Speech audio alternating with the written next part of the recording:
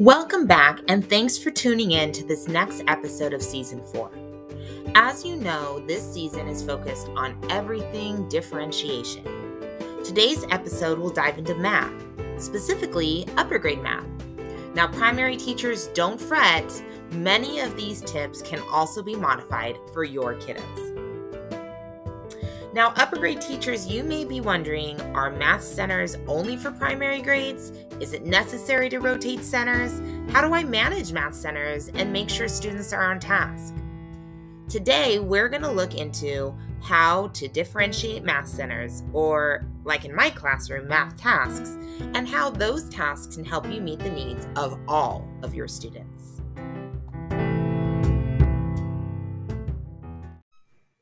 As many of you already know, I have taught a variety of grade levels and worked with several teachers, both new and veteran. There's one thing that I've noticed in my experience, and that's differentiated centers seem to stop at third grade. That's right, third grade. Honestly, I wholeheartedly believe that all upper grade classrooms should be differentiated, and centers are the perfect way to do that. Having said that, I do not rotate stations in the upper grades. In other words, I don't spend the exact same amount of time with every group, and each lesson is not the same lesson. There are different problems, different scaffolds, and so on. Instead, I meet with groups as needed. I do not meet with every student for the exact same lesson for the same amount of time. And let me tell you how I came to this realization.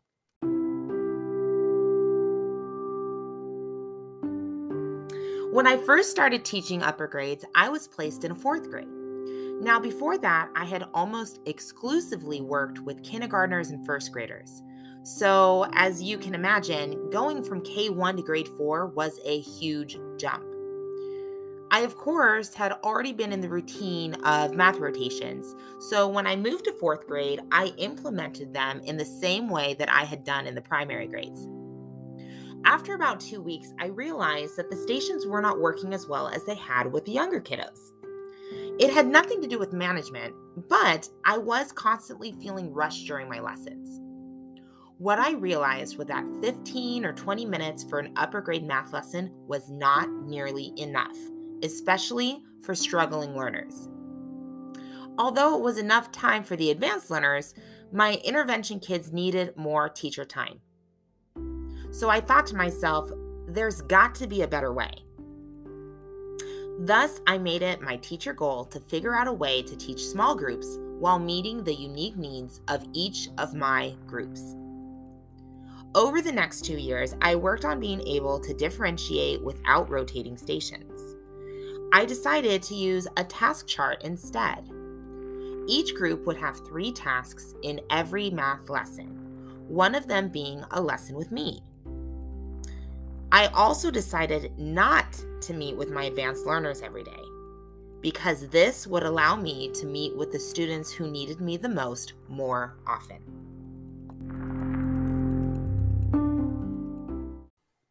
Now, once I made these adjustments, I almost immediately started seeing results.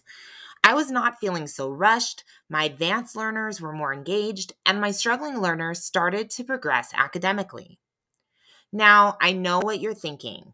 It's not fair to my advanced learners, but let me explain. I truly believe that not all learning requires a teacher. It also is not the product of direct instruction only. Students can and should learn independently and or with partners.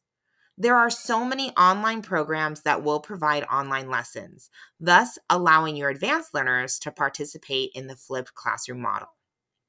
Although I will be writing a blog post dedicated to this model in just a few weeks, I do want to take a moment to briefly introduce it to you.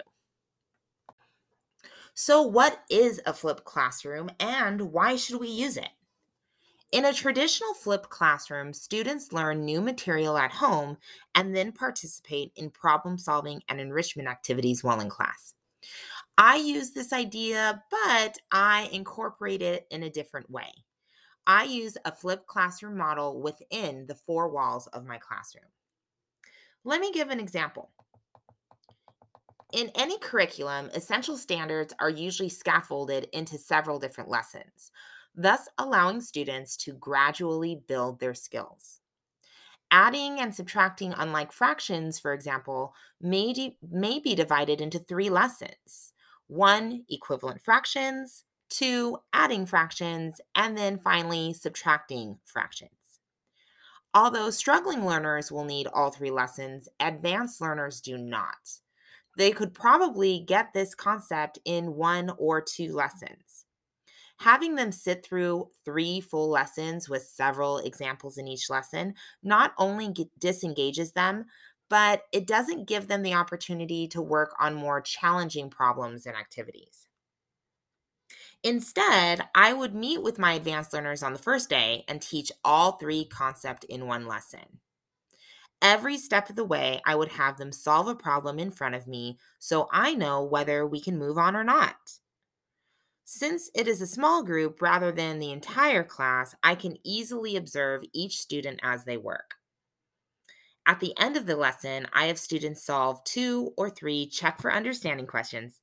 They solve them and show me their answers. They also rank their understanding on a scale of 1 through 4. 4 meaning they could tutor someone else, and 1 meaning they need teacher help. If they are able to add and subtract unlike fractions by the end of the lesson, and they feel confident in these new skills, they are excused to work on their exit tickets individually. Now, I do want to point out that in addition to combining lessons, I also use instructional videos and online programs. So before these kids even meet with me for lesson, they've already been introduced to the material.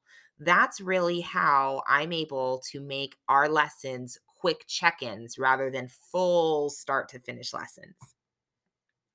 Now, after exiting the lesson and completing their exit tickets, over the next couple days, while I meet with other students, these advanced learners participate in one of the following activities: enrichment activities that will challenge them on adding and subtracting fractions, for instance, maybe a performance task; math games that target adding and subtracting fractions, or they might preview lessons for the next skill. This makes learning fun for them. They are constantly being challenged, whether that be working on higher level problems or simply at a faster pace. I have good news. This process only takes a few minutes to get ready every day. Now, I highly recommend you get some supplies to help make this manageable. The first is go ahead and grab some dry erase magnets and colored magnetic folders. Both of these supplies are readily available on Amazon. You can get them at Target, Lakeshore. They're not too expensive, and trust me, it's worth the investment. For me, I use the dry erase magnets to write math tasks that I use almost daily. I have a colored magnet for lesson, exit ticket, Zern, ST Math, Birdseed for my advanced learners, and iReady is our math intervention program. If I ever want to assign a task that's not already on a magnet, I simply write it down directly on the whiteboard. The colored magnetic folders I use to organize my differentiated exit tickets. Now, every day before I leave, I rearrange the magnetic tasks on the board, and I'm very strategic when I decide what groups to meet with and for how long. Now, if you're looking for some detailed plans for a sample week in my classroom, head to my blog at learninginprogress.com because I will walk you through what a week of this type of learning looks like. Now, again, I highly recommend you go to my blog post, learninginprogress.com. That way you can look at detailed plans of the week that I'm going to share with you. So these sample plans, I want to highlight a few things. One, my two highest groups, Diamond, my grade level kiddos, and Circle, my advanced learners, participate in a flipped classroom. This is the process that I introduced you to earlier in the same episode.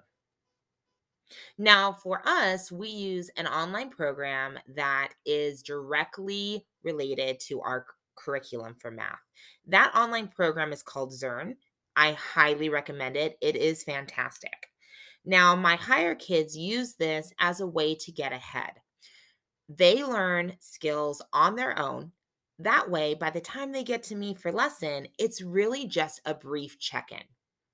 During that check in, we focus on more challenging questions. I address any misconceptions, and often they are able to exit out of the lesson within 15 minutes. Something else I want to point out is I don't meet with each individual group separately. And I strongly, strongly believe in this. For example, my higher kids, I really want my grade level kiddos to hear the thinking of advanced learners because this will, in fact, encourage growth for those kids. Same thing with my grade level kids that need a little extra support and my near grade level kids. I want my near grade level kids to hear the thinking of students who are faster learners. I do want to point out that for the kids that need extra support, for instance, my higher kids, the grade level kids, I often have them work in partners when it comes to their exit ticket. And same with the near grade level kids, because they are in the same group as kids that are slightly higher than them. For the kids that need it, I allow them to work in partners for some of the more challenging exit tickets or skills. Something else that you'll notice in my sample week plans is that with my higher kids, there are times where I actually do a check in lesson for two lessons at the same time. Again, this is flexible. So if you plan on teaching two lessons and in the middle of your lesson you realize your kids need more support, then separate the lesson. No problem. Now, I've talked about Zern for a flipped classroom for my higher kids, but I also use Zern as a way to reteach skills already taught for my kids that need it. I would encourage you, for whatever online program you choose, think of ways that you can differentiate within that program itself. Now, if you look at my plans, other than Zern, lesson, exit ticket, I also have areas where the kids can play math games. Now, these math games can and should be differentiated. So, for my intervention kids, their math game often has to do with math fluency. So, practicing multiplication or division, whereas my higher kids are working on advancing their knowledge, building upon skills we've already learned, and so on. And now we're going to address the question that's always on every teacher's mind. How do I train my students to work independently during this type of learning? Teachers often wonder how they can train their students to work independently. And I want to share a few tips and tricks that I have learned over the years that will help your math classroom run smoothly. First, train your kids how to prepare for a lesson with you. For example, in my classroom, students know that they are to come to the lesson with the following supplies: their math notebook, dry erase supplies, and a clipboard. I happen to use dry erase clipboards, which honestly were so worth the investment. In addition, they know, as always, they need to have a pencil with them. Second, have students get ready for the lesson while they wait for you. For me, I have students write down the lesson's title and learning objective while waiting for instruction. This frees up time for you to check in with the other groups or, if needed, to put out fires. Now, I would love to say that putting out fires never happens, but as teachers, we know that sometimes it does.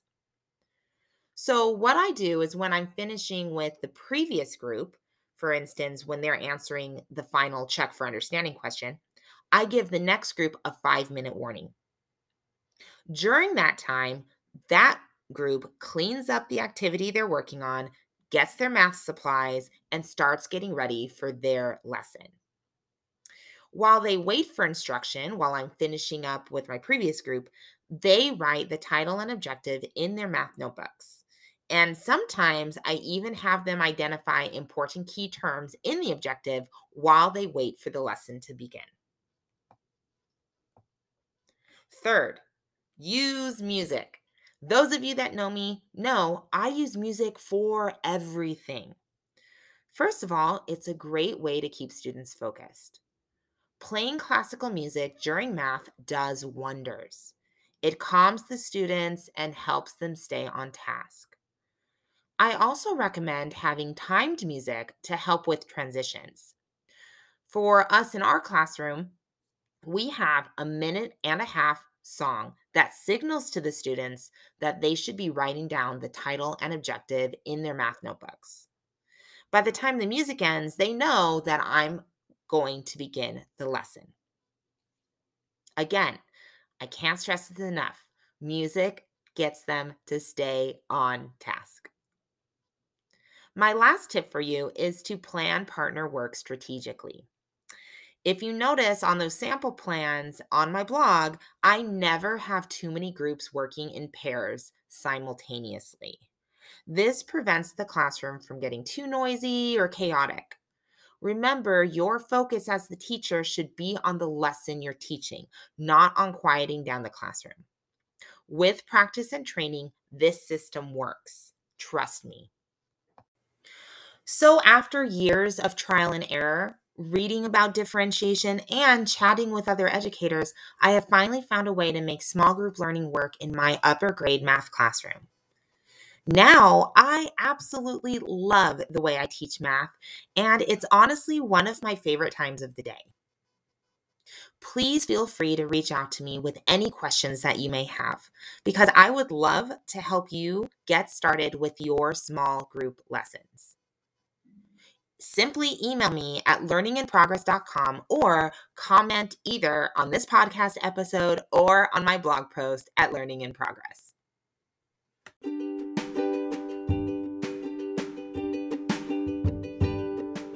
Thanks again for being here. I wanted to share when my next episode will go live. On February 18th, we will take a closer look at the flipped classroom model.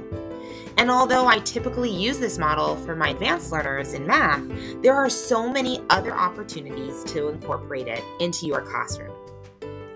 Thanks again for joining me today. I am truly grateful for you. Make sure to follow me on Instagram at Learning in Progress, and I can't wait to chat with you again soon. Keep learning.